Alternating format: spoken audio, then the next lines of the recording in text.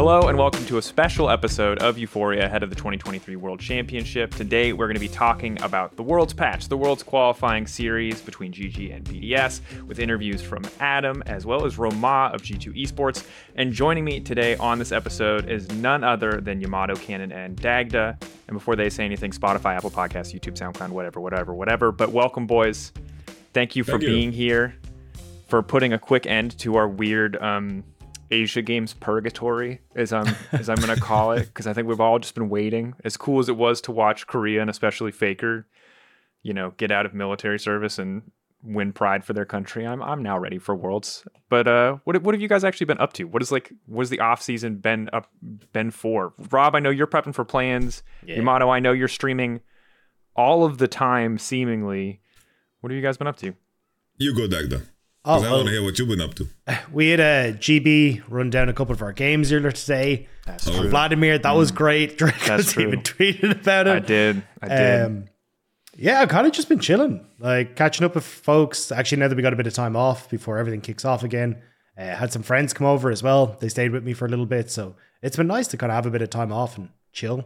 And then just playing a ton of games, and as you were saying, like prep for play-ins, but I'm also going to be doing a later stage, so I got to go prep for that as well. So it's kind of been a bit of a mixed bag. Cool. Yeah. If I was in your shoes, I would wish that I come in like on the second day when you get to see like everyone play, and then you're like all smart. You're like, I drew the short straw. So I do the super early start in Dublin for the World Qualifying Series, right? But then I also do the Sunday is a 4 a.m. start for the first series that I'm also doing. So I got the two worst starts of the entire thing for play-ins. And I'm just it's going to be miserable. I don't envy you. I'm chilling. I roll up, me, you, and Mark Z cast the World Qualifying Series. Yeah. I get a day off. Then boom, I cast one side of the bracket. And my prep for that side of the bracket, very strong. My prep for the other side of the bracket is all right. And then I just got to watch the games and see what happens. Bro, play-by-play life is, it's smooth. I'm chilling. You know what I mean? You can always bust out the card. Yo, all that analysis about the past doesn't matter. It's all about what happens in the now. but also, boys, can we really talk like pre-international tournament analysis is like 50% cap. That's all I'm going to say. It's like you can make your best estimations, but you can never be surprised when that's completely wrong, right? It's like it's like been 4 patches since we've seen any of these teams play. They're playing against players that they very infrequently play or lane against. It's like, how are you really going to tell me? So, I will say on that, though, it is kind of sick that we have a little bit of a runoff from MSI. Because like we actually had some of these teams face off against each other at MSI. So it is kind of sick to see those storylines. But I do agree where it's just like, we're so far in the depths of it at this stage that it's just a case of, well, I'm going to put a bet in this horse and hope it worked out for me. But I don't really know. You guys have the perfect excuse then. That's going to be my excuse. It's like I'm gonna be like watching the games, doing the analysis on YouTube, the usual business, and that's gonna be my excuse because I've been way too busy anyway to check these regions out. Because like I randomly started coaching K Corp, so we just played like the LFL Cup. We just started scrimming, and then I just started doing that, and then I did the Drutut Cup too, some coaching. Then at the same time, like a lot of like LEC meetings, all of the business meetings for the future, that's something that's going down too. So it's like I've streamed less, but not by choice, more by circumstance, which was my choice. But it's been fun, working with K-Corp, the fans are great, everyone's great over there. We lost to Vitality yesterday, but they were a team that pretty much played the whole year. So it is what it is, we can tank that bullet, I'm still proud of the boys, and this is how I've kept busy before the World Championship starts. It happens. But this is my favorite part about you, Yamato, is every time I turn around, you've got just something else going on. Somehow. Like I look away for 2 minutes and you go from being the guy who like makes 100 gajillion YouTube videos a day, or the guy who does LEC into LCS co-streaming, falls asleep, wakes up again for LCK. Like you go from that guy to coaching K Corp, and now you're back presumably to being that guy in preparation for Worlds. It's like, it's pretty wacky. Were you also doing tracking the pros? And that's like the thing. It's like the whole scrimming with K-Corp has blocked that. So I'm gonna be limping in now, and I'm gonna try to cannibalize K-Rool's viewership. That's the mission. Yeah, that's the mission. Respectable vision. He does have a lot of viewership. But kind of on that subject, World's Patch 13-19. Rob, we've been playing a ton of League of Legends together. Not that our League of Legends experience is going to be we're anywhere at the top near level. We did queue into a Grandmaster 80 carry today, which was turbo awkward because it was a for fun normal game, and he sweated on Callista, which again, if you're that good at League of Legends, you're not allowed to main roll in normal games. It's just a rule. All we found out is that Gragas Yasuo probably won't be played at Worlds. That's all. We were just discovering the meta for ourselves, If we only look at the level 1 through 5 of that game, it looked unplayable. If you look at anything after that, it was unplayable just for the opposite side. Are there any frontrunners for picks you guys have for this patch? I feel like there's a ton of changes. There's a bunch of stuff that's getting hyped up in solo queue. A lot of it is hole breaker stuff, which I don't think usually transitions to pro, but like, what do you guys have your eye on when it comes to pro picks that we might see or new stuff that we might see coming into this new meta? I'm honestly worried that we are gonna see a lot of the same in the context of like the ADs mid. I think we might see more Hullbreaker Yone as a slot in shoe in for AD mid. This is something that we've seen occasionally. Like Chovy played it. I think a lot more players are gonna play that. I think Orianna has been buffed enough to be in the realm of things. Like Tristana's gotten nerfed, but I think Tristana's still OP. I think Azir got completely like headshot. There's like, Azir, we need to have a conversation with you out back. And then it's like the Godfather music is playing. Just 2-second cooldown on Q. Like he's been hit pretty hard, but God bless, no more Azir Corki. I think for top also things are going to be relatively the same. Renekton, Aatrox. I think jungle is probably where things might be the most dynamic, what I have an eye out for. I think like Belveth is a champion that should be played. I think I've heard some rumblings about Shaco and Jarvan. Like Shaco basically just like Shaco Orianna is something that has like appeared as a combo, and Shaco's very strong early and scales well too. I think this champion is one of those champions that people are too scared to put in hours in, but then someone does it and then you're like, shit, we got to do this too. And I think we might be at the precipice of that, but it might be one of those, AP Echo Jungle, it's going to be OP. And then like someone loses playing it in play-ins, and then no one's going to play it again. And then Sejuani shows up again, on their peak. I feel like, God, I would love for Shaco to be good, but that is like yet another AP Echo Jungle. It's kind of how people felt a little bit about Heimerbot before it was clearly really OP when it was getting busted out, where people were like, I'm not going to put the hours in. And then you saw people pick it up anyway and they kind of sucked. So I do hope that if Shaco comes through, we get to see a bunch of just like people who've played 10 Shaco games in their entire career of League of Legends, first timing it on stage because it's so nuts, so broken. Kanavi's played it a bit. I'm just saying, Kanavi actually played it before in the LPL in like 2021. So if there's anyone to bring it out, I could see it. Look, man, whatever Kanavi wants to play, I'm just going to accept as meta because it's Kanavi, man. I don't know what you want at that point. You know what I'm saying? It's like Kanavi, sure. When other people besides Kanavi start playing it, then it's like an anybody pick. That's kind of where I'm at. Orianna, though, is kind of crazy to me because I feel like this champion has been chain buffed in every patch the entire year. Like, if we don't see Orianna now, we're never going to see Orianna. She got like adjusted in season 12 and like nerfed in season 11 and then has just been chained buffed ever freaking since. And now like I know Nemesis is saying that it's insanely turbo broken and I'm hearing that it's showing up in scrims, but I don't know. If it can't beat the Tristana Jaces of the world, who knows how much we'll see it. It's a big question. The Orianna Syndra City is my imagination in the mid lane. I don't know how much LB we'll see. Like I think the Berserker Grease is a bit too far-fetched. And then for bot lane, your homie Bard, Dracos, your homie Bard. Bard is OP as shit, dude. Holy moly, Bard and Caitlyn, pew pew pew. I think these champions are busted. But that's what my headspace is it. Bro, they've buffed all the lane bullies. It's actually like, I really don't know what to expect. Caitlyn got some buffs. Like there's so many, like Lucian got a little small buffs. But I'd be hyped for Bard. Bard in pro play slaps. Caitlyn in pro play, God damn, what a boring and we're ready champion. for the really exciting duo of like Senna Tam Kench as well. Yeah, Senna that's going to be great. Yeah. Okay, all I'll say is, Senna Nyla. Yeah, that I'm is hyped for. strong as hell. We knew in LFL because they were banning it away, but I feel like this is an international powerhouse bot lane. And I will tell you right now that the only reason I feel this way is because I'm shit at League of Legends. And I have played this lane like 4 times with Dagda, and we cannot lose.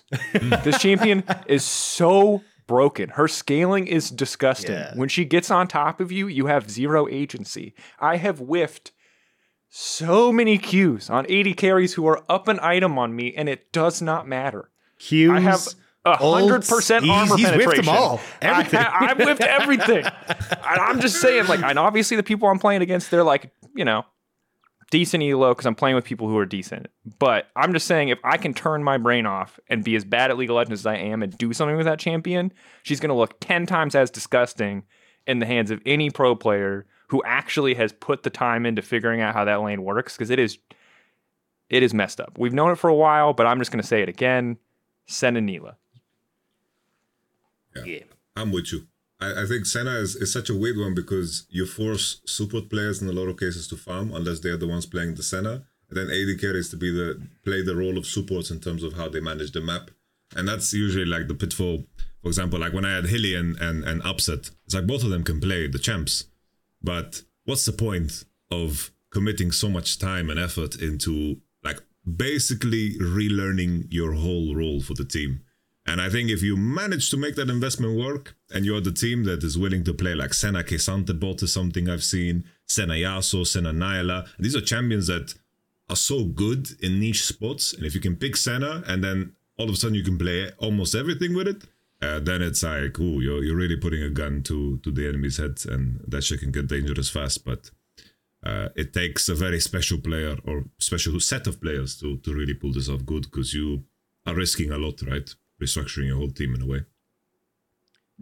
Yeah, there's other picks like Camille and stuff in top lane that I'm most excited about. Like, especially when you've got Bin, whose name is I Love Camille in solo queue. Like, I am so hyped to see this man coming in and getting his pick and being able to play that. But even just having more carry oriented picks on the top side, like actually having top lane where you can go toe to toe and someone's going to come out on top and actually have an impact, I think is going to be the big one for me.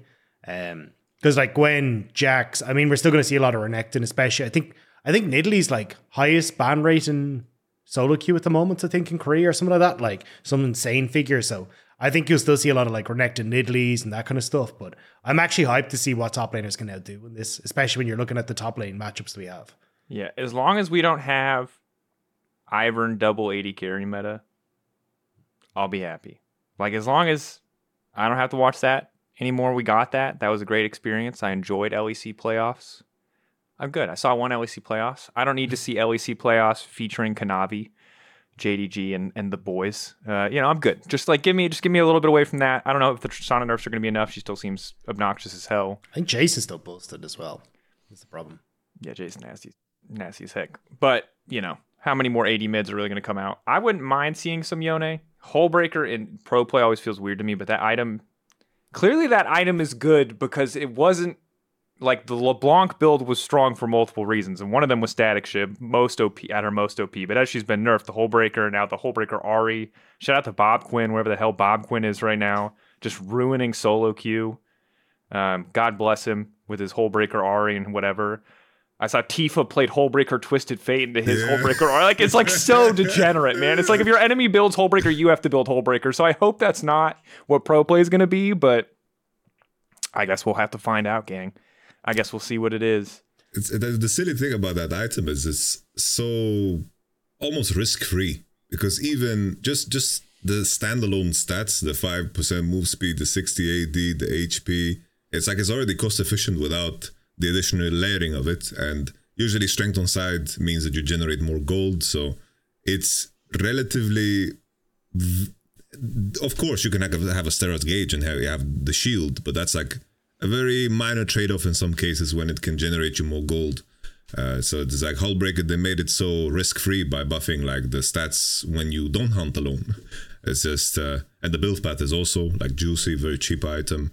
It's a nice one. Yeah, very OP, I think. Yeah, it looks strong. I mean, again, I think it depends. Like, if we see it in pro play, ever, I feel like that item's just too strong. You know what I mean? Ever not on like a champion who only wants to split push. You know what I mean? Like, that's when we know. That's when we know that they went too far, and that this is the world we're living in for the rest of worlds, most likely. The other big thing is the format.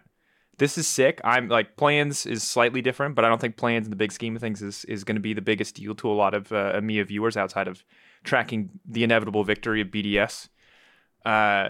how do you guys feel about Swiss? Is this an advantage? Do you guys feel like this is a buff for EMEA? Do you guys feel like this is a buff for the West? Is this going to make things harder? Because on the one hand, you're now not guaranteed, as you would have been in a world with 4 LCK and LPL seeds, to have to play against an LCK and LPL team 4 out of your 6 matches in group stage, which was obviously a nightmare most of the time. On the other hand, you could play exclusively LCK or LPL teams throughout your entire Swiss run and never get a chance against an NA team or anyone else who's making out of plans. So, good, bad, we like Swiss, we're scared of Swiss. I mean, I think it's kind of cool to have the opportunities for best ofs throughout it. And the fact you kind of get that like separation, right? Where you kind of get to see at least LCK, LPL teams kind of fight off against each other more often. And like, if we actually get NA versus EU, again, that'll be sick. But man, is it going to be hard. Like the initial best of ones means so much coming into this. Because if you get like an early win or a good start, it's going to make things so much easier as you go on. I think the wild thing is, if you are G2 or if you're G2, right, you're hoping that BDS loses. Because if BDS win in the first initial round, the choices that G2 have as an opponent, as the first seed, is going to be one playing team, and then, of course, Weibo and Damwon. And if G Golden Guardians qualify, then it adds a 4th, and then there's a 50% chance of having a weaker first opponent. Because ideally, I think the EMEA teams, they really need to go in the BO1s. Because if you go 2-0 up on the BO1s and you find some upset victories, then you have 3 lives, 3 best of 3s that you can then qualify through, right? Because the system is pretty much you win 2 or you lose 2, and then all of a sudden you play best of 3s until you're eliminated or you win, right? So if you go 2-0 up and you get to play 3 best of 3s to qualify to the main event, I think this is like the best odds, right? And if you want to have like some freak scenario where a team qualifies through playing only against weak opponents, let's say G2 beat out, let's say Weibo in the first round, BO1, they win. And then somehow we've had Fnatic versus Team Liquid, we've had like all the NA matchups, and then all the other teams, they like slip through. So we have like 4 teams from EMEA and NA in the second round, and then they face against each other. And then the 2 teams that then win out of those rounds, playing a best of 3, all of a sudden you've dodged all the Eastern teams, and the Eastern teams have like cannibalized each other. It's funny because I feel like NA and EU are simultaneously just praying that they just keep meeting the other one, not because it's a regional rivalry, just because you don't want to play against JDG. You don't want to play against Gen G or T1 or whoever, you know what I mean? Like, your ideal world is play against, Weibo, round 1, play against some NA team, round 2, who manages, let's say, to get an upset victory or whatever, round 2. And then round 3, let's say it's like TL or NRG, somehow, who've also miraculously 2-0'd their first 2 games, and you're like, you're thinking, thank God we got NRG, but at the same time, NRG's like, thank God it's not JDG, like as good as G2 might be, like we're all just like, we're as much as we like to think we're a cut above, like when push comes to shove, we're only a cut above because we believe we can beat NA, right? Like at the end of the day, we have the same boogeymen, we're scared of the same damn team. I do love how Kadro left and immediately this turns into, yeah, screw Weibo. They have no chance. That's who we want to meet the second we get through. Beat Weibo. Bro, I respect that man's commitment to loving the shy, but we can't all live in the world that he lives in. That's what I'll say. And I think that, he wants to. I think did he put Weibo in S tier, man? I can't keep up anymore. God tier. He put them in God tier. He made them a separate, like, at a certain point, you stare into the meme long enough and the meme stares back into you. You know what I mean? And I don't even know if he knows where the joke begins or ends anymore. I think he just is one with the shy, which is doubly as funny when you take into account that the shy basically like nobodied him and was like, who is this guy? It's like the reverse effect of fake it till you make it, It's like you fake it long enough so it becomes your character and now your own delusion. But I appreciate. I feel the same about Jackie Love and Rookie and Canyon and Showmaker. It's like I have this dream scenario in my mind. Ooh, Kerry Meta, Belvet, Canyon, Nidalee, ooh, Showmaker. After like a year of solid disappointment, But they qualified. Yeah, Yeah. Yeah. Those are my boys. I mean, I think that's the nice thing about Worlds, I feel like, especially, is by like week 3 of any regional league, you're like, shit. The team or the player stories I love, like, they're not going to pan out. Like, maybe they'll turn around, but you know pretty soon, pretty fast. But Worlds is like a clean slate, man. Anything can happen. Someone can just show up. Mad Lions could be our best team. Do I believe it? No. Is it possible? Hell yeah. Worlds that's why. Crazy. Deft won Worlds, bro. That team looked mid as hell the entire year. Won Worlds. They were crazy good. That's why I feel like this Worlds especially is so sick, right? Or like also coming off of a Worlds where the impossible became possible. Shout out to the World song. That video was kicking. Sick. Yeah. But of course, the most important reason that we're here today is to talk about the big best of 5 matchup. Technically not part of the World Championship. So these teams have not qualified for Worlds yet. It is the World Qualifying Series. Rift Rivals 2, Boda 3, whatever you want to call it, whatever name you have for it. It's just Golden Guardians versus BDS. It's a single best of 5. Guys, Golden Guardians. NA fan or EU fans probably don't know anything past what they saw at MSI, if I had to guess. Maybe they watch LCS, maybe they don't. But luckily, we have an adopted NA expert on the podcast who might have slept through some of the games, I'm not sure, but was alive co-viewing for most of them. Yamato, can you like kick us off? Like, what is the short and sweet in your eyes when it comes to the Golden Guardians? I think, yeah, go. Sorry, I thought you were done. Oh no, yeah. I just like give us the TLDR because I think a lot of people don't know. I think Golden Guardians is a little bit underestimated coming into this one. I think that probably out of NA, I think on paper they should be the second strongest team, I think, due to just the year as a whole. I think that they basically in playoffs in summer, their 2 most important players, I'd say, heavily underperformed. And this was the first time the entire year. I think for the longest time, Gory and River, they were just kind of waiting for everything else to be in place, and they were basically the backbone of the team. They are a mid-jungle duo that had enough trust in each other to pick worse matchups that relied on 2v2. So basically, they were the ones that were willing to play, for example, Lissandra Viego or like Silas into a weaker matchup because they knew they could break it together with jungle. And I think Golden Guardians' biggest strength comes from how well they work together in the 3v3. I think Licorice is a player that has slowly become like a stronger and stronger player after a horrible spring start. He did this resurgence coming into MSI because the whole story was that this is a completely different player. You guys should have seen how hard this guy was inting in spring. Like it was, for the lack of a better term, vomit-worthy, his level of gameplay. And then all of a sudden he ascended and he's this guy that's willing to play Jax, the Poppy, and he's just kind of a player that is willing to go very deep into his champion pool. Stixie is a player that, as weird as it seems, Golden Guardians, they're very strong in playing 3v3 around mid, and they are controlling the game through that. Stixie is a player, it seems like he has ants in his pants. He walks in, dies 1v2 very often, loses some 1v2 very often, but somehow, even though with a poor stat line, he finds a way to be effective in the game states that the trio create for them. And I think the key thing, the edge they had in NA the entire time was that I think Huhi was a very, very dynamic player when all of the other supports in the region were a lot more rigid in the way they played and were more lane-centric. And I think that Huhi, while his lane wasn't the strongest together with 6A, is just that trio on mid. Gory, River, Huhi, how they control the game. And when they do, they look very sharp. But in playoffs in summer, Gory and River were just not performing up to the standard that Golden Guardians relied on, and I'm assuming that this is something that they can definitely like fix in the last month they've had to prepare. Yeah, I always find it a little bit hard to have full faith in Gory because he used to play in the LPL, right? And I used to watch him go up against like Knight and Rookie and like all the top LPL mid laners like Scout and Shehu and just like get manhandled a little bit.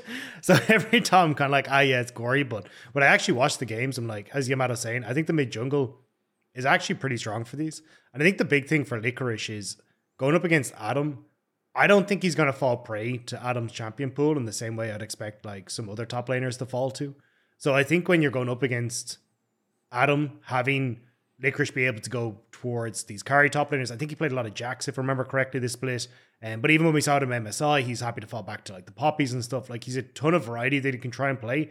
He won most improved this year as well. Like the guy's been on an absolute tear. So I think Licorice is going to be totally fine. And even then, it's like Licorice and Huhi were first team All-Pro as well. So like I actually think that even though this is like the fourth team coming through from NA, they're actually a pretty strong squad. And I don't think it's going to just be like a walk in the park for BDS. Like I'm actually nervous for them. I think this is going to be a big test for them. And especially since, at least from MSI, Golden Guardians have that experience. They have that where they've gone to a different place and played internationally. This is the first time literally for every single player on BDS to actually go to a different country and play. Yeah. I mean, Adam being the exception, right? Essentially. But ultimately, like, yeah, I mean, I think it's a good call out, especially that playoffs was kind of an underperformance, because I think for a lot of people, you turn in for regional playoffs and you kind of assume that that's the full story of a team, because Golden Guardians like really collapsed. And I was rewatching the TL series, the lower bracket series today, and like, it was not good. That first Nocturne game, the miscoordination, these ganks on the Fiora. I mean, the whole series was difficult, even if they ultimately, you know, kept it close. And I think that reminding people, especially when you look at MSI, when you look at Licorice's performance, the solo kills he's able to find, and especially their path in spring to make it to MSI, Gory's Cassante was crazy impressive. I said it in spring, and I'll say it, like, he was playing Cassante mid better than most of the people in our league were playing Cassante mid. Now, admittedly, my biggest point of reference would be that game that Caps kind of ran it down on Cassante mid, which isn't great, but like these are guys that clearly look like a force to be reckoned with. And I still believe in BDS at the end of the day. Like, I think that they can absolutely do this, but I definitely don't think that this is a shoo-in. And I think that we are in a world where I think you guys, or you could be right, both of you essentially, in that like Golden Guardians are not the fourth best team. They're certainly the fourth best performing team in the playoffs. Sure, absolutely. But they are not the fourth best team in the context of like what they can actually look like when their players are performing. I think that they've shown us a much higher ceiling than a lot of the other reps. And I think as well, at least from watching Golden Guardians, it feels like they're nearly their own worst enemy. Where it's like, you can tell that they have the game plan. It's like, hey, we are going to like shove in mid and we'll go and like go and dive inside lane, or we'll go and make a play. But they'll end up overextending that bit too far for the play. But these are like super fixable errors. And those were kind of the ones that I saw creeping up again and again in their playoffs. So I think for Golden Guardians, I don't think we've really got to see, as you're kind of alluding to, that we got to see the best of them in playoffs. Like, and I think that when they're coming on to an international stage like this, they're going to be so ready. And these things are very, very simple to fix. So I'm again quite nervous for BDS. Like, I think their style is going to struggle a bit against Golden Guardians. For me, I think the key thing where Golden Guardians in North America, I think in terms of like contesting 3v3 well, I think in terms of the other teams that are available in North America, they're very, very bad at contesting this like aspect of the game. And I think that when it comes to play against, for example, BDS, I think that early games are a lot more competitive and more well structured, I would say, in the LEC. And I think the edge that BDS would have, I just have a lot of faith in Crowny and Labrov's ability to actually like squeeze matchups, especially in a world where like Caitlyn is going to be played. You need to be very, very good at understanding the timings around bot. And I think this is where Golden Guardians very, very often give up a lot of advantages and somehow find ways to claw themselves back. I think also on the flip side, I think Nuke also, I think the best of fives that he played in the finals, I think that was like some of the best performances that I've seen from him. So that also makes me very hopeful, because there was like an actual progression. I think there was like stagnation. There was like that peak where BDS was super, super good. He was playing the Casio and the Syndra. And then there was like a heavy, heavy stagnation, but then a very, very solid rise, I think. Because I thought Certus, like the way SK would win that was if Certus would have like a performance of a lifetime, but the opposite happened. Like Certus got kind of smacked on the head by Nuke. So that also makes me very hopeful. I think Shio at his best, right, controls the map well. And I think that as long as they're aware of River's movements, I think that out of the early game, I imagine that BDS could come out stronger. But Golden Guardians, they're tricky in a way where they're willing to play many, many unique combos. Like when they stole that game from Bilibili, it was off the back of this Yasuo, even though their bot lane was like 0-10 and lost a turret at minute 8, they somehow won this game off of this combination with the Yasuo. So I think that's where like the Gory River Hui combination, they are willing to make it a lot more dynamic and think outside the box, which is something that is tough to prepare for when it comes to a best of 5, while some of BDS characteristics in terms of their players are a little bit predictable, right? Like the Adams champion pool, you can already prepare against that, and hopefully BDS also are aware of this, but this is a challenge they faced the entire time. And then it's like when they played against players that prepared super well against this. I remember like the set that BB prepared against his Olaf, and then the game was just over. They burned his flash level 1, and then the matchup was just ruined. You know, those details is something that BDS need to be very aware of. Yeah. By the way, I don't know if you guys saw this, but like shout out to the Golden Guardians content team. I think it might have gotten missed in the noise. Did you hear the World song that they put out? Like it was like, you know, TL does a promotional song every year, like Golden Guardians did one. Shit, hold on. I'm going to play it. I'm going to play you just a clip of it, just so you can see it or hear a little bit. It's going to sound terrible, I'm sure, but just to give you an idea, because I thought it was good. I thought like it's different, but it was cool.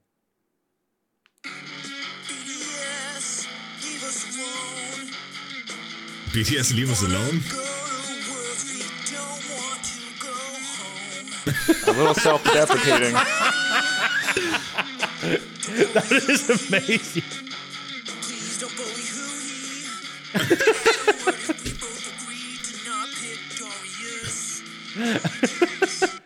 This sounds like a budget electronic, no?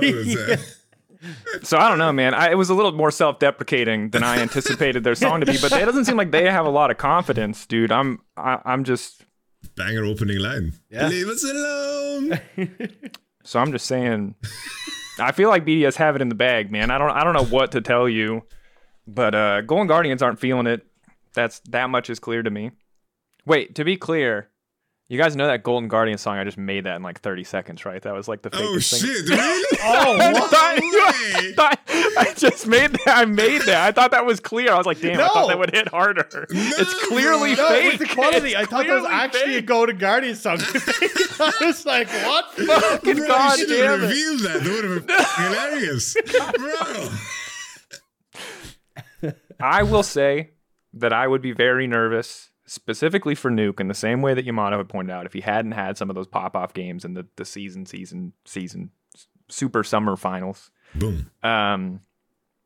But also if Oriana's coming back, like that was in his wheelhouse. You know, he's a man where I think when he's in his comfort zone, he plays really well when he's set up to succeed. But I think the awkward part for BDS is that they've been so reliant on, in their spring run, so reliant on Adam just eating pressure, and then their bot lane kind of taking over the game.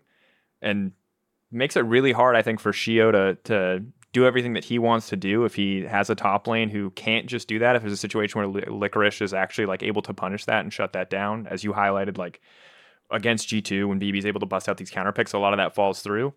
So it feels like more pressure on Crownie and Lebrov than ever. But it's going to be a tough one.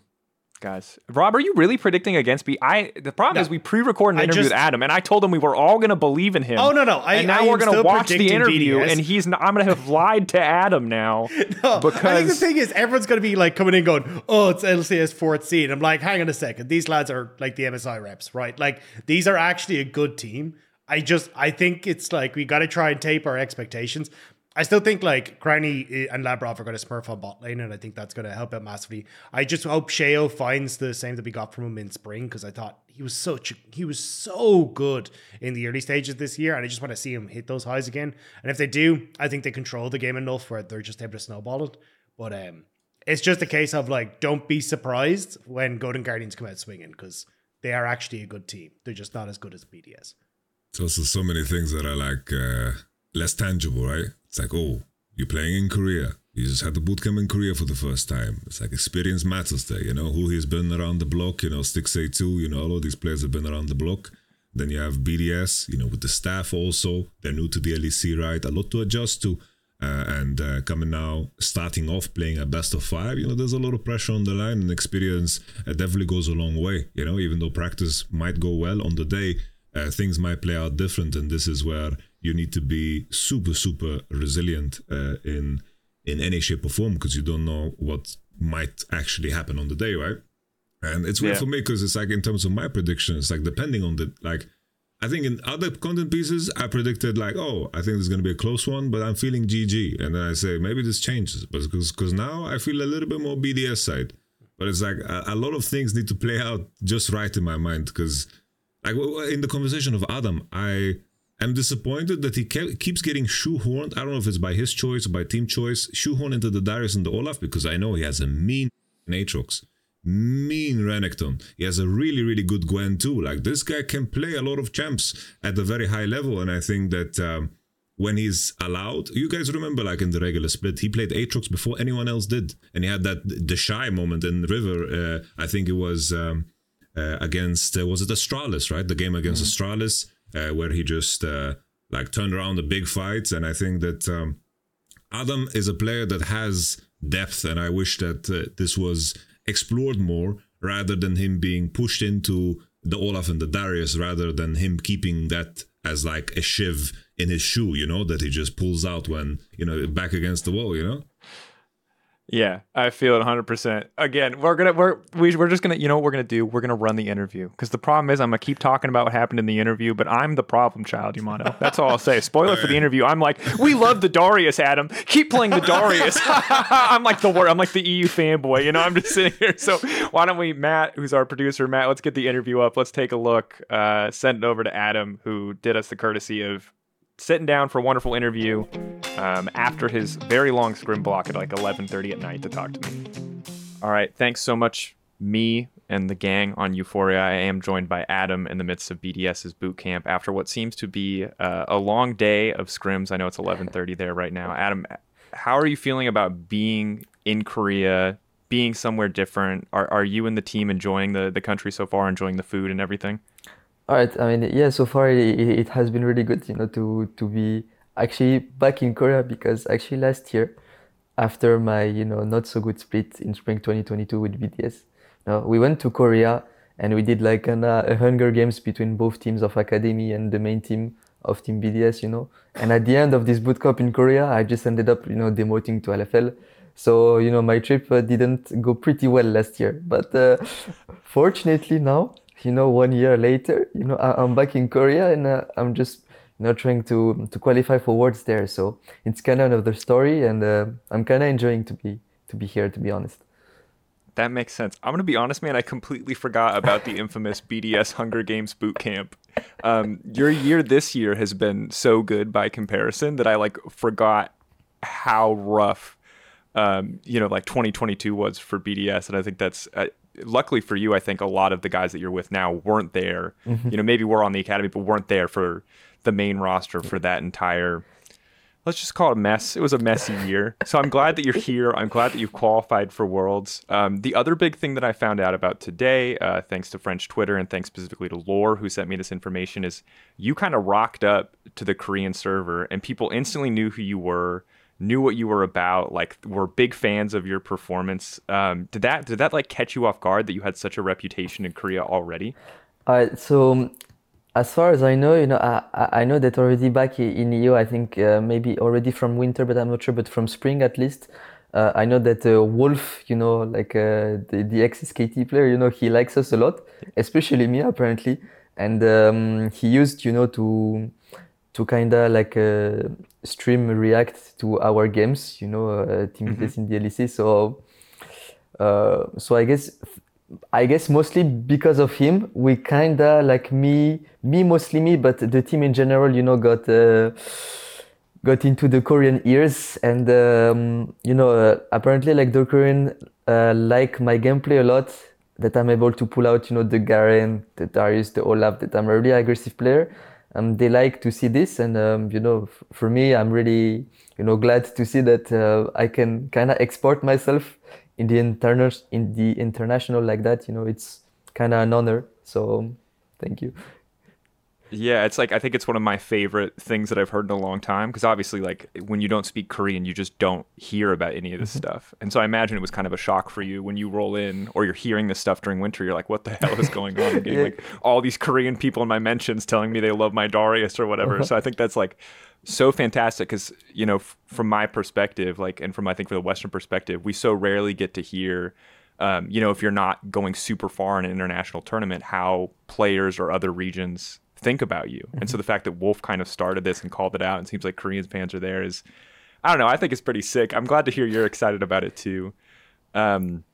Focusing back in on the boot camp, how has the practice been for you guys thus far? What form do you feel like BDS is in? It's been a long time since LEC fans have seen you guys play. How are you feeling about the team overall right now? All right. So far, I think we didn't, got hit too much with the jet lag. It happens when you go from Europe to Korea. We just screamed instantly the day after we actually went to Korea. So we didn't have like much time to cool and to try to chill for a bit around, in Korea. We just went straight into the practice. And so far it has been going pretty great. Unfortunately, we cannot get like the big monsters in Scrim yet, because we're actually still randoms, but hopefully if we manage to go far in the tournament, people will a bit start, acknowledge us. So I'm really looking forward to it. But so far, practice has been going actually really, really good. So I'm really satisfied about what we're showing right now. Yeah, I feel like I'm always caught off guard by that process, but I can't even imagine as a new team. I know Mad Lions went through it when they were first going to Worlds, and even Rogue as well. It's like the audition, right? You basically have to audition to scrim the good Korean teams by playing whoever is there, like whoever is around. But it sounds like if the results are good, if scrims are looking good, I think EU fans can be happy so far. I'm curious how you feel about the patch for the team for you guys overall. I don't want you to give away any secret sauce or anything, but obviously like spring was so great for you guys and summer was like solid, but are you feeling like the patch is setting you up for success as well? Do you guys like it? I think so far we are showing some good understanding on how the patch is working right now. We're starting to clearly see what is strong, what is a bit weaker. So I think I would say the patch kind of suits us in this kind of aspect, because we find our gameplay pretty well into this. So, but of course it's still scrims and there's a lot of fiesta in the game, so it's still a bit hard to compare about scrims and competitive games. But as long as we're kind of updated on the meta, only the owner can tell us what will happen on those games, because it won't be easy for sure. Yeah, I'm curious how you feel about the Golden Guardians. I know they're probably a team that you weren't maybe as focused on during the year, much more focused on domestic or maybe looking at LCK or LPL. But how much research have you done? How many games have you watched of the Golden Guardians recently? Have you been watching or checking out what they're doing to try to understand kind of how you can beat this team? Well, during this entire year, I was mostly, watching LCK, LPL. To be honest, I wasn't watching a single time LCS. but yeah, so personally, I don't know much about Golden Guardians. Our coaches, they actually do their job to explain us, what Golden Guardians are. So thank you, coaches, for telling me, because I wouldn't know otherwise. But I think they're a team with a great experience. As we could see, they have a lot of players that went several times to Worlds, so this is not their first time, and we need to be ready for the big day, because I would say we might have a slight advantage, because I think we might just be a better team than they are. So I'm actually really confident when I say that. So we just need to be coming on the 9th and just say we're just BDS, we're just one team, and see how the flow goes. Yeah, I like it. Some confidence, but also being humble, taking it one step at a time. Matchup versus Licorice, I think, is the thing that, for me, and I would say most fans were super excited about. I don't know how NA is feeling about Licorice. I'm sure they're feeling good and they have a lot of opinions. But obviously, like, you're the Darius guy. The Koreans know it now, too. They love you for it. We love you for it. Like, how are you excited for this 1v1? Are you excited to, like, show up? Do you feel like there's more pressure on you to show up because you are the Darius guy, the guy who will bust out the Garen, who will bust out these super aggressive picks? How do you feel about the 1v1 matchup? Well, regarding Licorice, Golden Guardians, they went to MSI this year, so he solo killed some good top players, during this MSI. So I'm actually looking forward to it. But for now, I still think that laning wise, I'm actually better than him. Actually, this is what I believe, and I'm pretty confident when I say that. Actually, so I'm looking forward, to this matchup, but. I will for sure not be scared, so I will just go like I always go. Yeah. Okay, I like that. I think that's what people ultimately want. They want to see this in the same. The 13-19 spin on whatever you were bringing to the table before is what the people want. When we talk about Worlds overall, you said it already. Like, you're the only person on your team who's been to Worlds before in this context. You have a lot of guys who I think aren't rookies by any means because they've been playing for a long time, but this is their first time at Worlds. Are you guys worried about nerves? Are the coaching staff worried about nerves? Or is everyone just really, really excited to be there? I think, when you're kind of an underdog team like we are, I don't think we should go outwards, with any kind of pressure. And I don't think that anyone is feeling that, because we're all actually more than happy and more than excited already to be there. And of course, we even get like the chance to even play, in the LOL park, so which is even more insane, So we for sure don't take what we have now for granted, and we're actually giving it all. So we'll just make sure that our mental is in the right spot, and we will not waste the opportunity that we have. Yeah, fantastic to hear. For you, your last trip to Worlds was, I think, not what you wanted it to be, and certainly not what you worked towards due to some unfortunate circumstances. How does that affect your personal outlook going into this Worlds? I know you talked about your team being underdogs, but do you feel like you need to prove something? Do you feel like there's something that you need to get out of this trip to Worlds? Because it's been a little bit since we've seen you on an international stage. What does Worlds mean to you? Well, so far with Fnatic, I didn't have maybe the best experience that we could have for Worlds, but even though what happened, I still, gained a lot of experience from that and a lot of maturity. So I learned, how to be a better player, a better teammate. So everything that I've, lived made me a better man today. So for now, my only focus is to go the further possible in the tournament.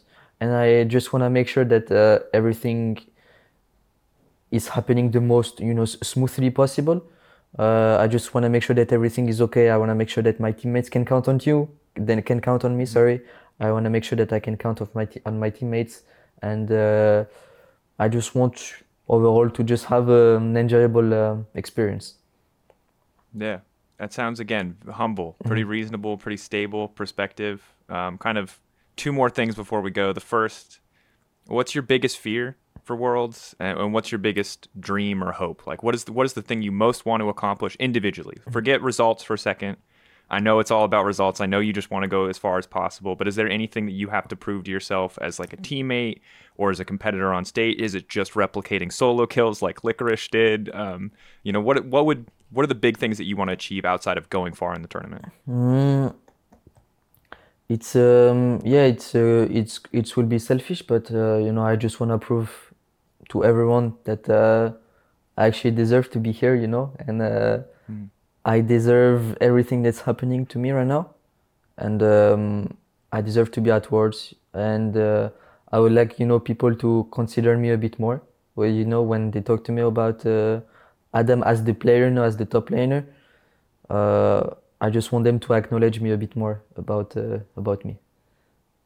Yeah, I think that's a good goal, man. I think that's a noble goal, and I think it's a reasonable aspiration. And it feels like Korea, they're already starting to know you, and I hope that you can grow at Worlds and you can show what you're about, and you can be more than, when you first joined, you were the Darius and Olaf guy, and I love that for you, and I hope that you'll always get to be that guy. But I hope you get to be more than just that, or more than just a BDS top laner, because I think that you're a guy who's been around now, who's competing and who's been getting better, and we'll see, when you're up there, when you're the top laner that comes to people's minds, and it's not, the Soazes of old or whoever people want to reference, or Odo or Wonder or whoever, right? So it's an exciting prospect. The last thing, we're going to send it right back to a podcast after this interview. Yamato's going to be sitting there. Okay. I know you guys are tight. Is there anything you want to say to Yamato or the BDS fans before we throw it back to the podcast? Hello Yamato, hope you're doing well.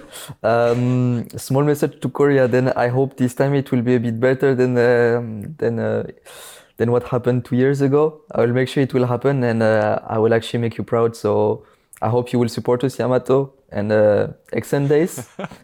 And for BDS fans, I mean, always, grateful for every support that you guys are giving us, French fans or even international fans, now Korean fans that will actually support us. So Really grateful for everything that is happening to us, because kinda if you're a team without kinda people supporting you, it's always still a bit weird, because you still always enjoy having people supporting you, that you know that there's someone behind you, no matter what. So thank you guys for that, and I hope we'll make you proud as well. Yeah, I'm sure you will, man. I have full faith in you. I have no doubt that when we go back to the podcast that everyone's predicting you to win and then smash plans, and then we'll see how you do in Swiss, one step at a time. Full faith here from the EMEA side, from the EMEA podcast, of course, so maybe we're a bit biased. But thank you for taking the time, Adam. Thank you. Shout out to the BDS fans. Shout out to all the Korean fans. And we'll send it back to the podcast. Thank you. Thanks, me. Thanks, Adam. I got the Yamato shout out in there, which I thought was nice. I felt was cute at the time. I appreciate that. Yeah, but the problem is when you don't know because we were pre-recording those interviews, right? Because we want to do it after Scrim Blocks. I realized after getting that you could have come into this podcast and been like, I believe in Adam, but also BDS are going to get smashed. And we could have, there's a world where we just spent 30 minutes talking about how BDS is going to get smashed and then cut to an interview where I'm like, Yamato's there. We all believe in you. What's up? To be fair, I was gassing him up. I want to see the many layers of Adam, I think Renekton, Aatrox, Gwen, this is a player that has depth, he has depth. He's super strong individually, and I think that, in terms of how he squeezes people in lane phase, his biggest strength, I agree with the notion that Licorice versus Adam is going to be the most interesting matchup. It's will Licorice be eaten, or will he be able to stabilize and force Adam to conform in a way, I think to hit on the note, it's he just from conversations with Adam, he has grown so much as a player and as a teammate and as a whole. I think that the year that he experienced in his first competitive year, it's he won LFL and then won Neo Masters, then thrown into Fnatic. It's you're just into cold water, and it's a lot to take in at the same time. And I feel now, as he has had time to process everything, he definitely is a more mature individual and a more complete player. So I'm excited for him. I really am. And as excited as I am about Adam now, I just want to highlight that journey, because when he did come in and when he did play on Fnatic, despite how, successful you guys were, I was not a fan. To me, it was it wasn't a one-trick pony, but it felt like for every Olaf game where Olaf won you the game, there was an Olaf game where Olaf lost you the game, and that was a lot of what we were seeing. And I feel like that depth of he was an explosive player, but he wasn't necessarily a consistent player. He wasn't a rock-solid player, and now I feel like this year he's shown us tremendous growth. I feel like he understands the game clearly so much deeper, so much more profoundly than he did when he was first, as you said, thrust into cold water, thrust into a very difficult situation on Fnatic with going to jungle. That was a tricky year. And despite it all, still managed to make worlds. So, Adam, I really feel like is not just a blip in the radar, not just a flash in the pan, but feels like a player who is a rising star. Could be wrong, on the international stage. We'll just have to see. But I'm hyped. Rob, you said Golden Guardian shouldn't be underestimated, but are you still a BDS believer? You can stick to your guns if you want. You can vote Golden Guard. Don't feel like I spoke for you in that pre-recorded interview. No, I still think BDS are going to win it. I just think it's disingenuous to come in and look, I'm all for EU hype and all that kind of stuff, but I think give credit where credit is due. And I think Golden Guardians are a very, very strong team. I just think BDS, especially coming into this, I kind of agree with you, from the Adam point. I think Adam has become exceptionally strong. I even think going back to what was their most successful split in spring, he was such a linchpin for that team on how they played the map, being able to roam around. 2 to 3 bans every game. Yeah. Played Sion, won the game. It speaks volumes to how he has evolved as a player. But even as we go on, I think Crownie's just... I feel like with how long this man has been gnashing at the bit to get to international competition, there is no way that this man is going to fall flat in his face when he gets there. I'm waiting for Crownie to just pop the hell off when he gets to Worlds. And I think it's Golden Guardians are unfortunately the first wall that he's to bust through, and he's running out of full force. Yep. I would like to add just 2 things on this one. Sure, man. I feel like on paper, I feel like BDS should be slightly better. I just worry about the intangibles, As experience, in a best of 5 that we assume is going to go like I can't imagine a world where it's going to be like a 3-0 blowout, boom. I think it's a best of 5 that is going to go long, and I feel like that's where Golden Guardians definitely will like leverage that, because it's like this a lot. Some of these BDS players, you know, they've had history, like they got reverse swept, you know, went to 5 games, you know. It's like that shit carries heavy either in the direction of, oh, we're ready for anything, or in the opposite direction. And I'm very curious to see how that plays out in terms of how they manage. And I think on the end of Adam, I feel like the biggest criticism always is like when his unpredictability becomes predictable, when he like walks into mid and just loses resources off it and doesn't get anything. It's like that mall fight game that he played, like when he just like walked into level 5, wandered like, in, fucking pizza rolled people. It's like pizza rolled enemy jungle and lost like 3 plates, you know. It's like what on earth is happening? It was like that Chasey where he like Chasey devoured Adam, you know, and like that.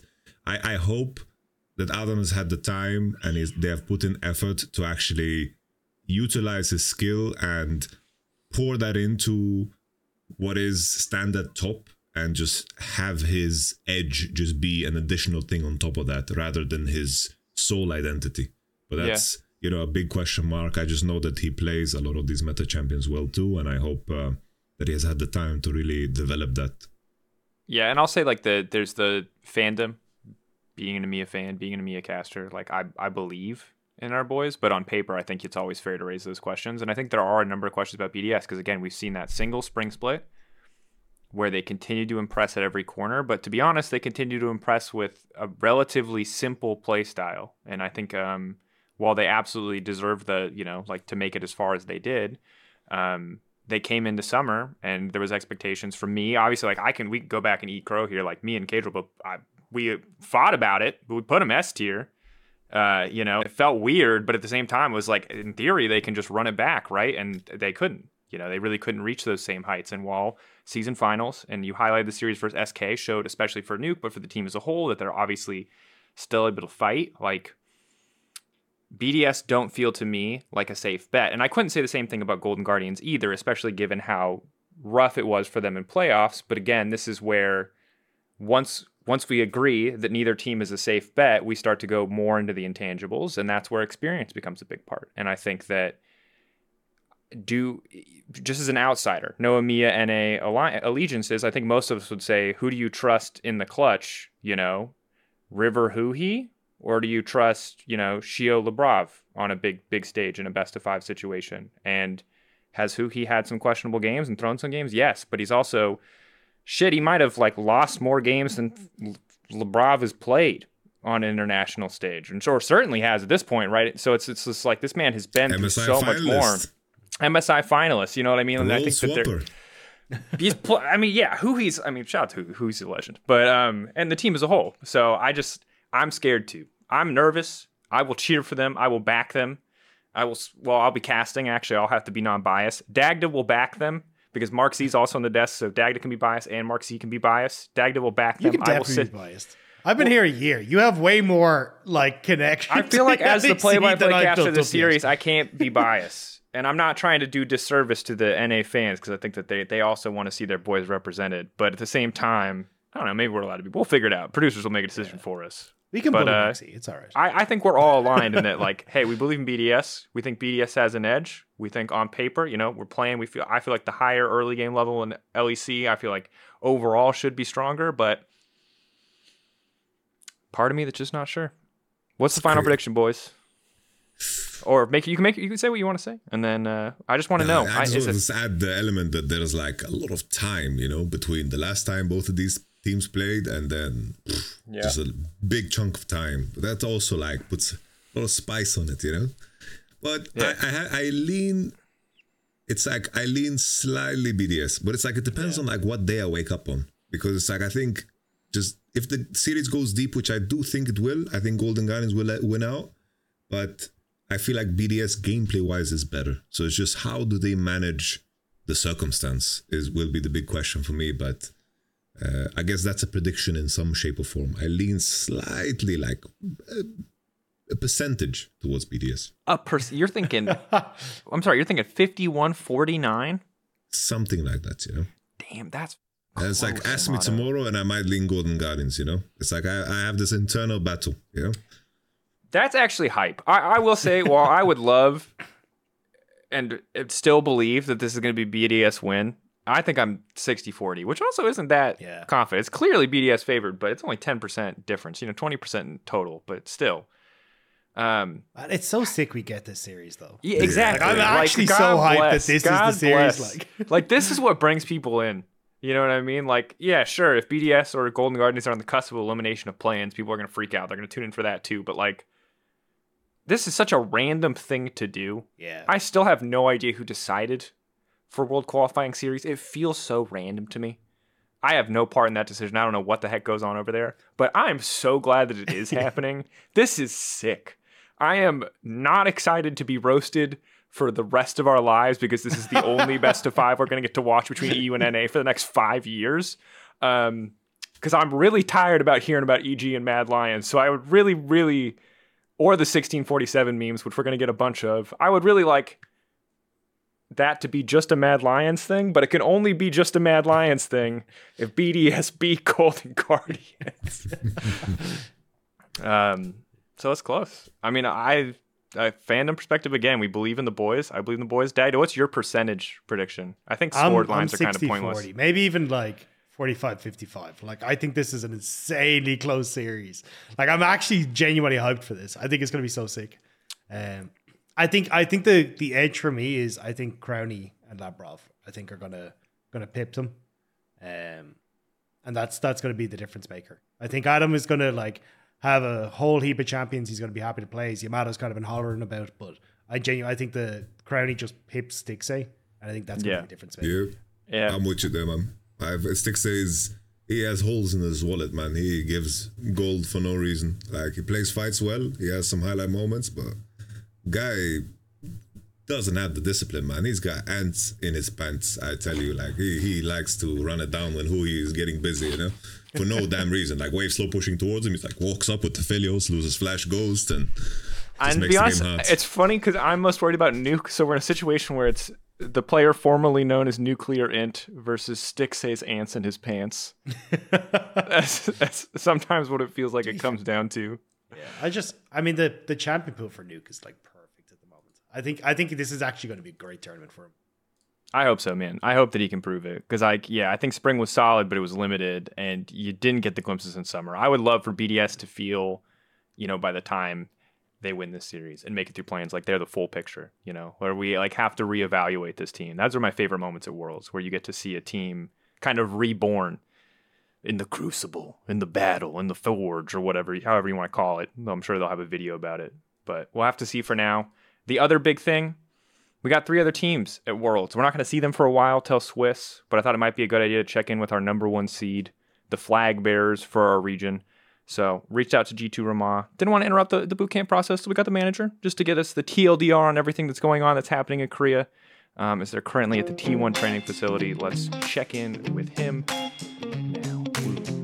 Thanks, me. I'm once again sitting by here with one of our fabulous EMEA friends in Korea, none other than the manager of G2, Romain, leading the charge on what I assume has been a super productive boot camp. Before we talk about the team, I know you guys are in the T1 facility. You've been posting pictures about it. It looks super sick. How did this happen? Like, how did you guys end up using their facilities to practice? How did this all kind of come together for G2?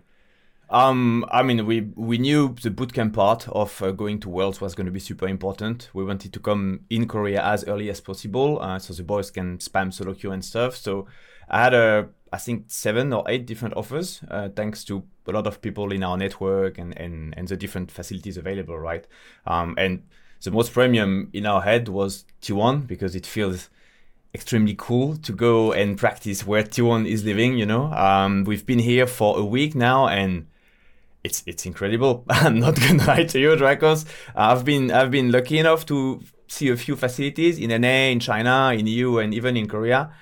That's the best one I've seen so far. Like, the main building has 11 floors dedicated to esports, and we are right next door in the academy building, which has like 4 to 5 floors as well. everything is so cool. And for the boys, it feels incredible to step in the footprint of Honor and Faker and Keria, and you see the merch everywhere and everything is branded. And like right now, I'm live from one of their streaming box. I think they have 8 or 9 all around me. It feels like you're in the beating heart of esports, and it's an extra incentive. It's an extra motivation for us.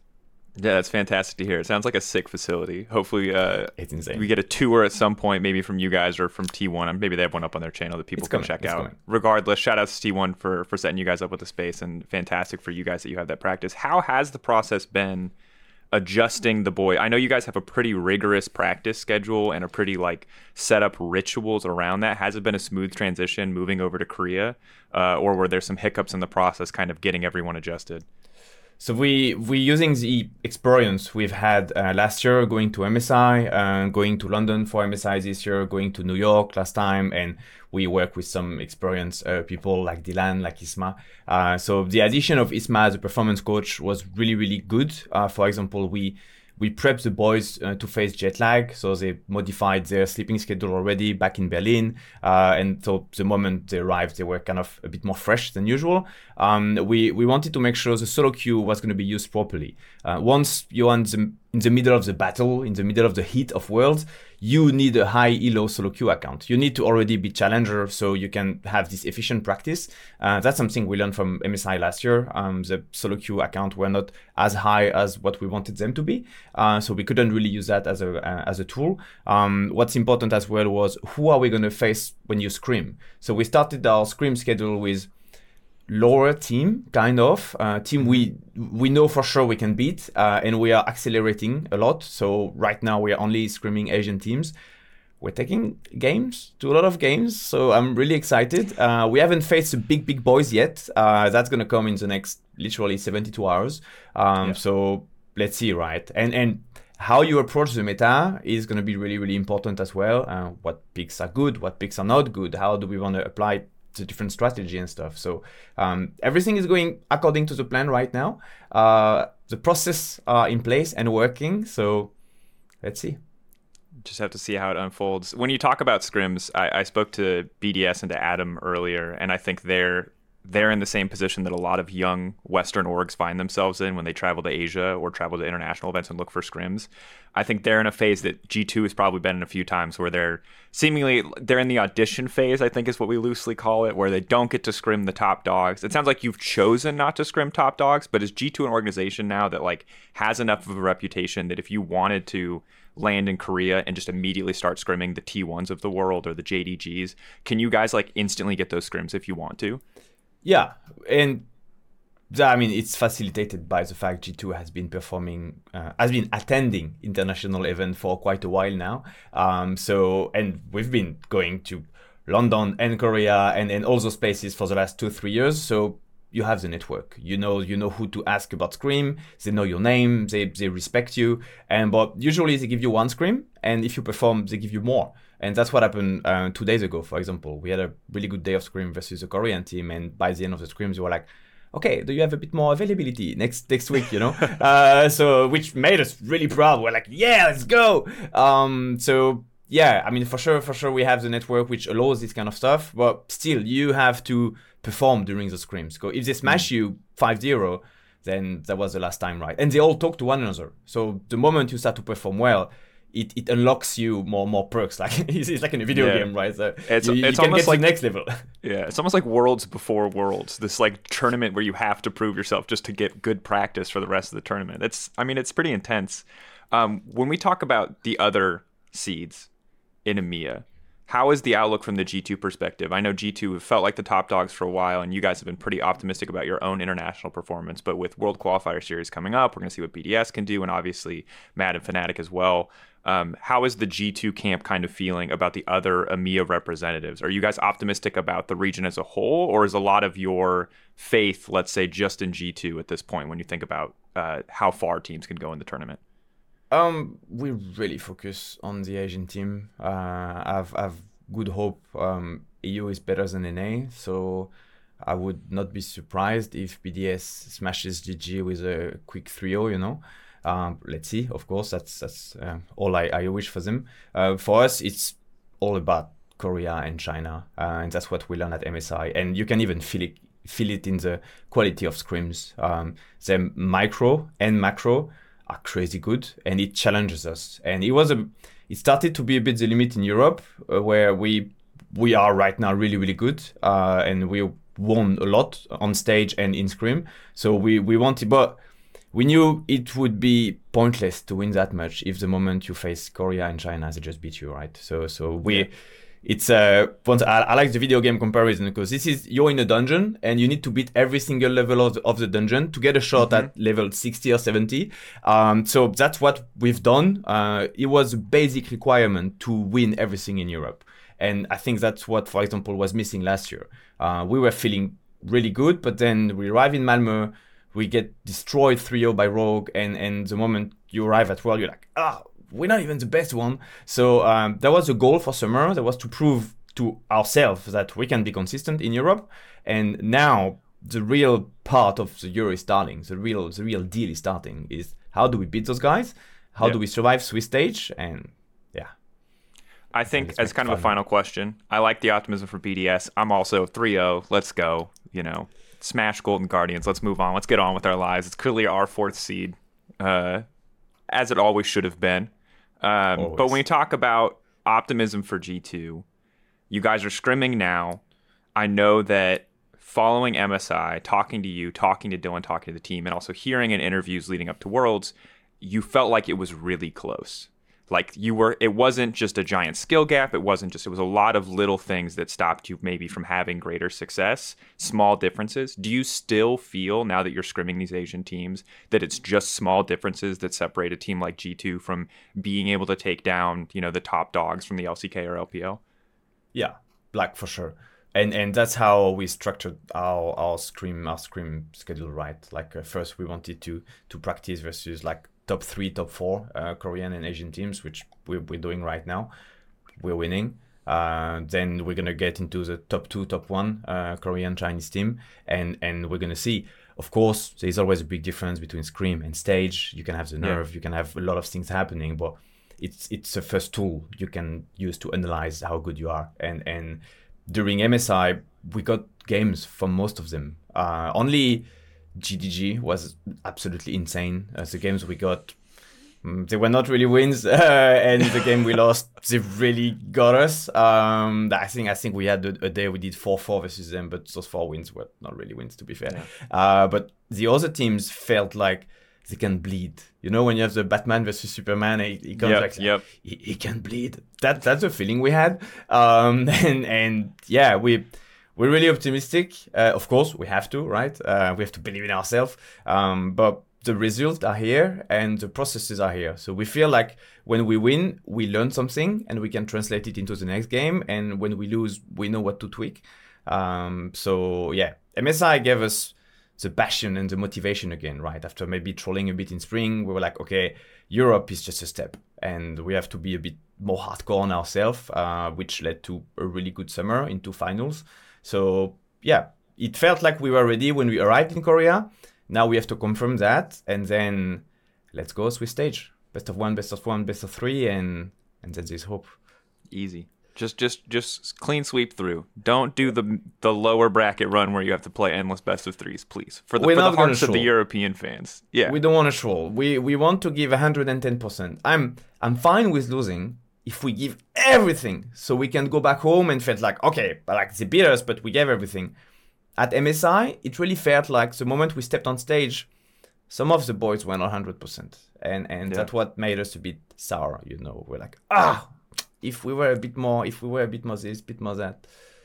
Well, I appreciate that mindset. That seems very healthy. But as a fan, please just win. Whatever you give on stage, just win. If you give 90% and you win, that's fine with me. I'll take that as a fan. We're going to give 110%. We're going to give everything. So it's going to feel good when we win. Hell yeah. We deserve it. Hell yeah. Well, I'm excited for that, Romain. Thank you so much for taking the time. Of course. Glad to hear so much optimism from our first seed coming out of EMEA, and good to hear that the boys are adjusting well.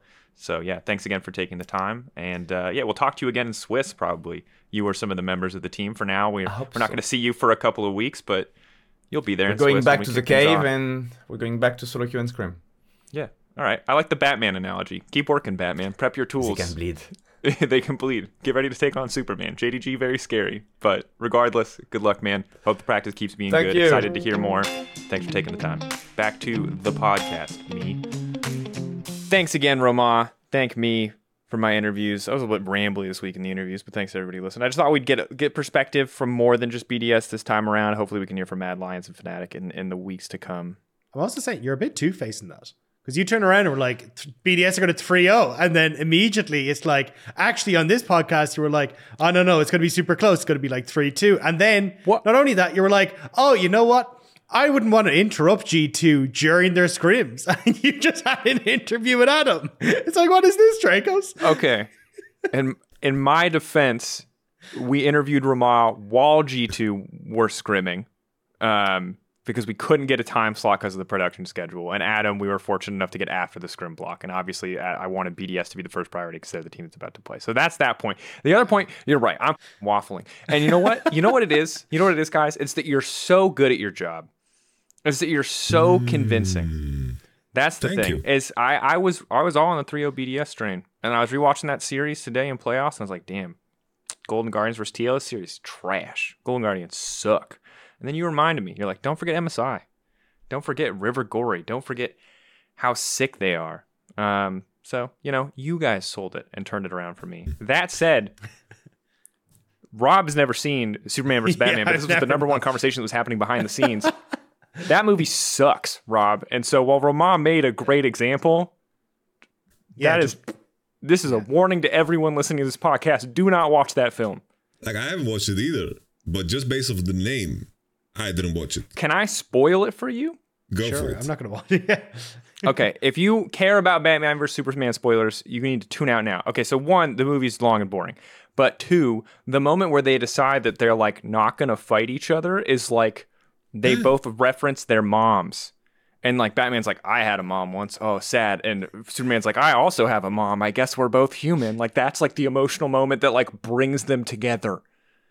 And like it's from what I remember, admittedly, but I remember the crux of the movie when it finally like they build it up so Batman and Superman are close and they're like gonna murder each other, and then it's like we both have moms and are both human, I guess. I'm gonna drop this one in solo queue. It's like, guys, stop arguing. We all have moms. We all have moms. We have all come from a womb. Technically not Superman, but don't gloss into that. He still had a maternal relationship. Yeah, so that movie sucks. What movie won't suck is GG versus PDS. Sorry, go for it. No, I just wanted to add, like when he said if he bleeds, I thought he's gonna reference the Predator, Yeah, like, if it bleeds, we can kill it. Arnold Schwarzenegger, if it bleeds, we can kill it. And that's like a sick scene, It's like, yeah. I thought it was gonna be like 300.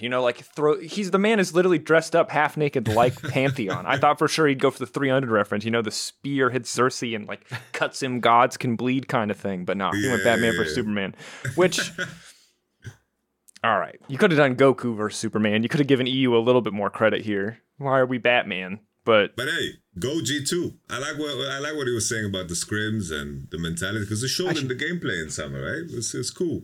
I'm happy that they're rocking and rolling. I was watching the Last Free Nation interview with Dylan Falco, and he actually brought up a really interesting point that I hadn't considered at all. So obviously when you don't know who your opponents are yet for the Swiss round. So in scrims, they have to be incredibly careful what they show. Because the next team they go up against could be the team that they've just shown all the super secret strats to. And then they're like, well, we're ready for it now. We know it's coming through. So apparently, like, they're like even worried about like, oh, they show, I'm just going to say like, I don't know, Azir mid, obviously sure. Azir mid, but like Azir mid is like the big thing that they're about to bring out. And then suddenly like an LPL team picks it up and they use it as scrim against an LCK team and then use it as scrim against. So like, because everyone's just playing against each other because they don't know who their partners are. Or who they're against. At the same time, about it. Oh, go ahead. You want to go? Yeah, I just wanted to say at the same time, like it's just you have so limited time to prepare, which also makes it interesting. And I have to add as well that you have to assume that everything gets leaked when you're at the World Championship.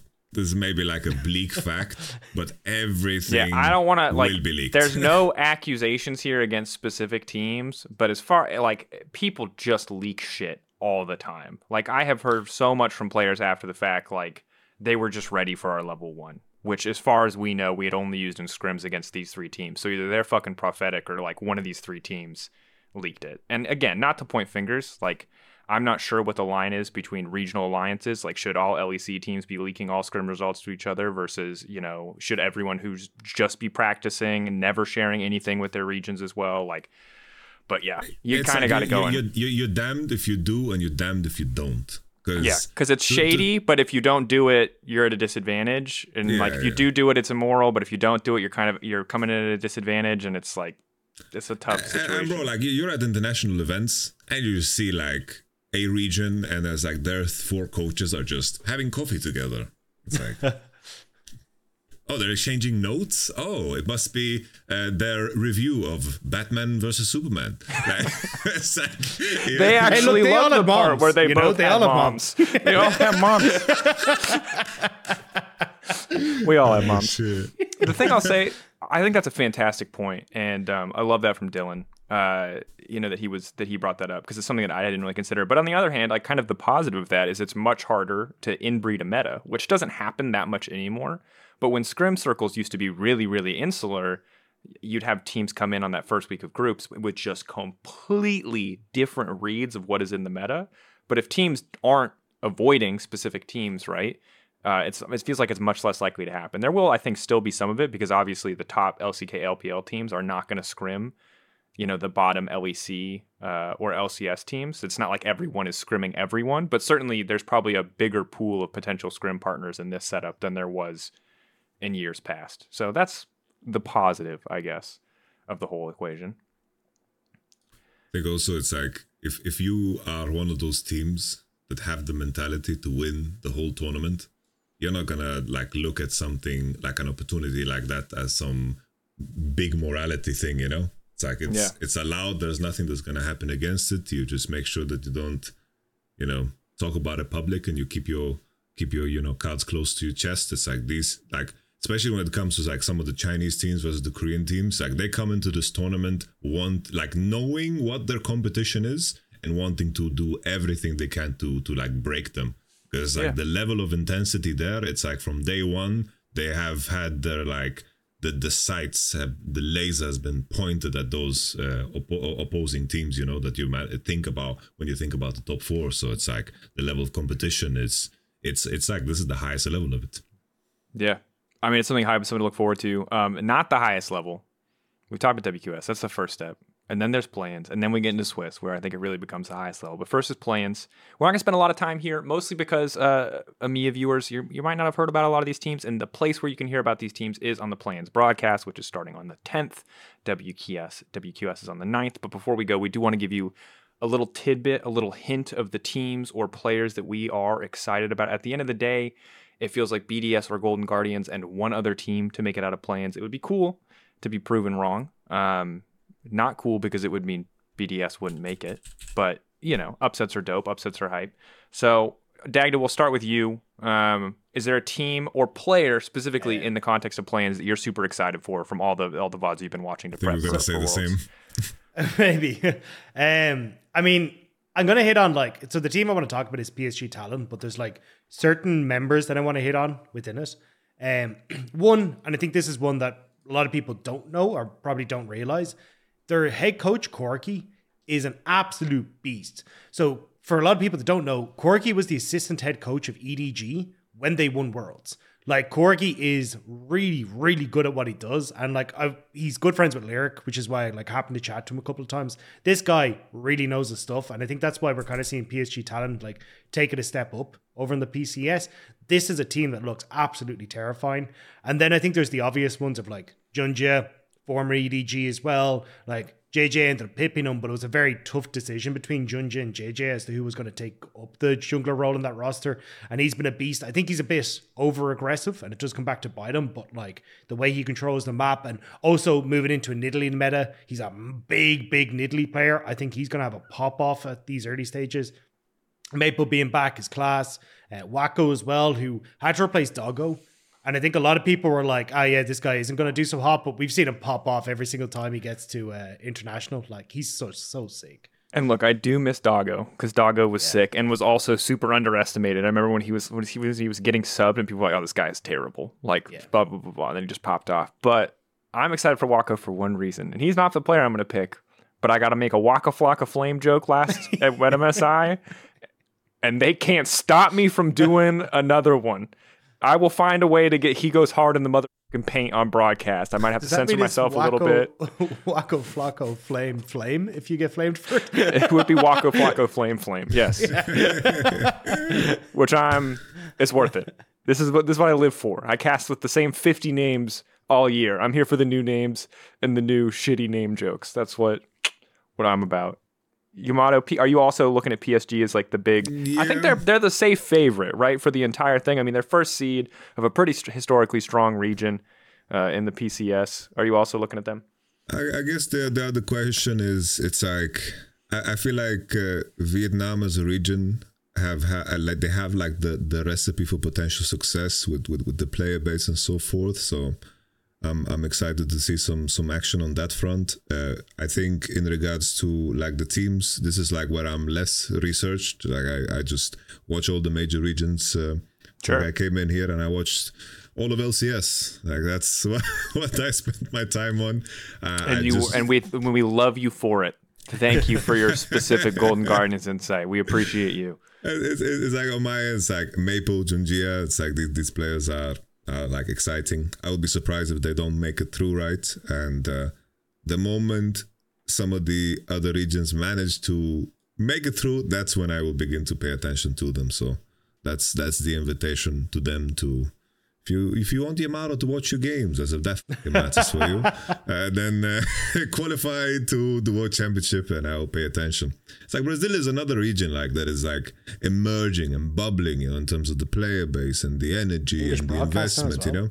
That's, I feel like those things are usually like indicators of a interesting future to come, Yeah. I hope Brazil gets to do something, man. Brazil, like, Loud's so sick in Valorant, yeah. We need them to beat more people. I think it's a tough path for Brazil and for Loud specifically, the Brazilian representative. I'll just say I am excited for the VCS.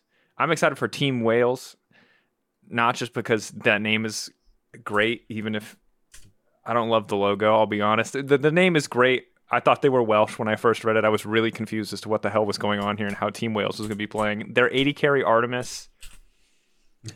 I'm not going to tell you he's going to win them the game, but I'll tell you that he will either win them the game or lose them the game, and then it will almost always be up to him because this man is good when he's good, and he is bad when he is bad. But to me, like, these are the kind of players I want to watch. He's a player of extremes. Their top laner as well. This is a team in general where I'm like, I've seen games where their top laners playing Aatrox, like we're talking about wanting to see Adam play. Renekton game's not as hot, but the Aatrox game really good where he's just popping off. He's killing everybody. It looks super good. Artemis, same thing. I see games where he is, for no reason, running in and 3v1ing. And in the same series, he'll do it again, but this time he'll win the 3v1 instead of feeding and throwing the entire game. And that's the shit I do like. These are the teams that I want to watch. So do I think Team Wales are going far? Hell no, especially because they're playing either Golden Guardians or BDS. Their route sucks. They've arguably got the hardest possible opponent, but it is going to slap because they will pull people down into the chaos with them. They will fight. And that's what I want. That's what I want out of play-ins. I like that you went from Waka Flocka to Chief Keef. Chief Keef. That's the shit I do like. That's the shit I do like. Sorry, like that. No, can I give one more shout out? Because I'm so glad I get to cast this man again. Shousey on Flying Oysters. I love this man. This is a man who almost got Blitzcrank permabanned against him the entire way through playoffs. So, like, he used to play back in LPL in the day. He was playing on, like, E-Star. This guy, any hook champion whatsoever, and he pops off. He will, like... for no reason at all, just go for a flash hook and like 9 times out of 10 land it. Like the dude is a beast. And like if you see Blitzcrank or you see Thresh locked in for this guy in the bot lane, like he is going to pop off. He is one of the most fun supports and I'm so excited that I get to cast him. He makes Blitzcrank look messed up. Yeah. Like, yeah. Wait, what team is he on? I didn't know Chelsea was getting busy, man. Flying Oyster, yeah. That's gas, man. Yeah. Also, CFO, great tag. Yeah. I'm going to be making chief financial officering jokes the entire time. I'm going to be like diamond hands, you may try to short sell. Like, again, these are the things I look for in plans. This is the mini game that fills me with joy. But I'm with you. I did not appreciate how actually messed up the play pattern is of every time your flash is off cooldown, you just flash power fist them with Glacial, and then they just like, what are you going to do? You going to flash away and immediately get hooked because it's the freest shit ever? Like, what are you going to do, bud? There's like moments in playoffs where he like flashes forward to bait out. I actually think it was Wacko, or maybe it was one of the other games. But basically, like flashes forward to bait out the enemy flash, and then predicts the flash and gets the hook on Blitzcrank. Like this dude is sick. Like he just wants to make plays all day long. I can't wait. That's super hype for. Cool. Yeah. You'll get to enjoy Imani. You'll get to see. You'll track BDS, I'm sure, over the course of Worlds, but. Yeah, that's pretty much it. This has been Euphoria episode 24. Thank you, gentlemen, both for joining me in this kind of all over the place episode. Shout out to Adam and Romain for taking the time to talk to us during a busy scrim and practice schedule ahead of their respective games and series. Of course, the World Qualifying Series is on the 9th.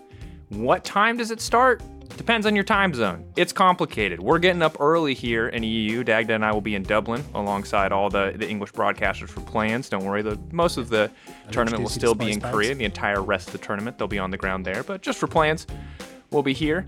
So tune in, check it out. And of course, before World starts, tune into Yamato's stream, who is now done with his K-Corp surprise coaching obligations, and you got to get in there quick, folks, because someone else he's gonna be coaching a team at Worlds within the next week and a half. So you really got to savor these times where you have unfettered Yamato access.